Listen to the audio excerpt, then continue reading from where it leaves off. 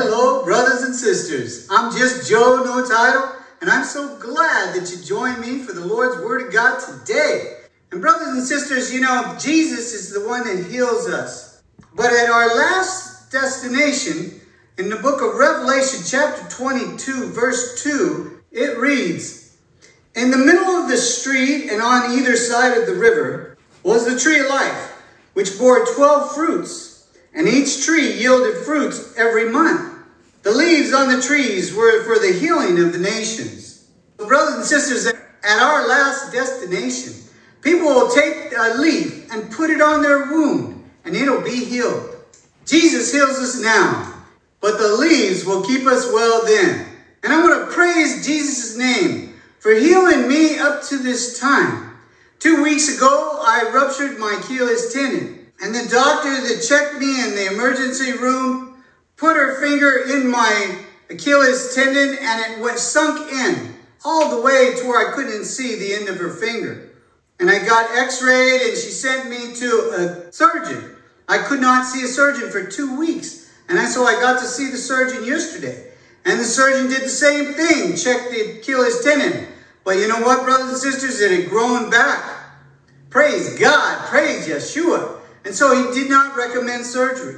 It's not completely healed. I have to go through physical therapy. I still have crutches. And he gave me a boot to walk around with. But praise God, that is miraculous. And I prayed for a quick healing. And he blessed me with that. And I just want to praise Jesus' name for healing me up to this point.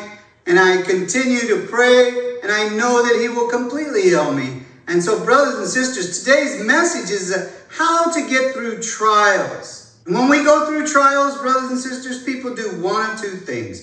They either run to God or from God. And we always want to run to God. Amen? Amen. And so if you brought your Bibles today, please turn with me to the book of 1 Peter chapter 4. And we will read verses 1 and 2. "Therefore, since Christ suffered for us in the flesh, arm yourself also with the same mind. For he who has suffered in the flesh has ceased from sin, that he should no longer live the rest of his time in the flesh for the lust of men, but for the will of God." And brothers and sisters, that is everyone's purpose that is a Christian today, is to please God and do his will. Amen? Amen.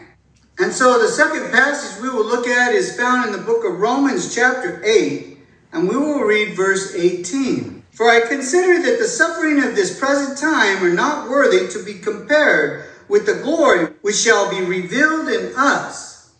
Amen, brothers and sisters? Amen. So no matter what suffering you're going through today or in the future or in the past, it does not compare to the glory that you will receive when you go up to be with the Lord in the paradise of heaven. Amen? Amen.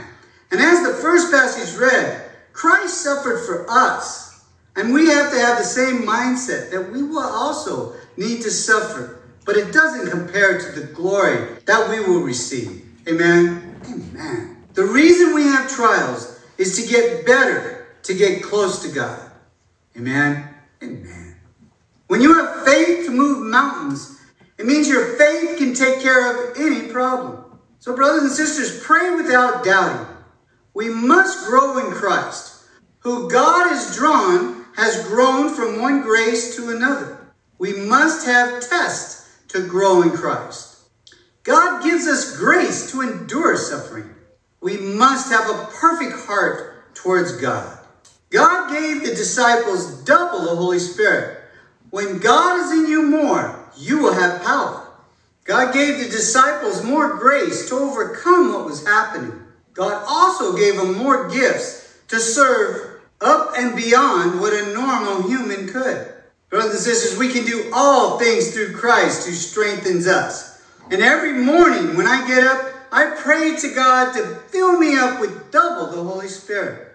So let us keep carrying the cross given to us by taking Christ as our master, our teacher, our example. Believe his doctrine and obey him.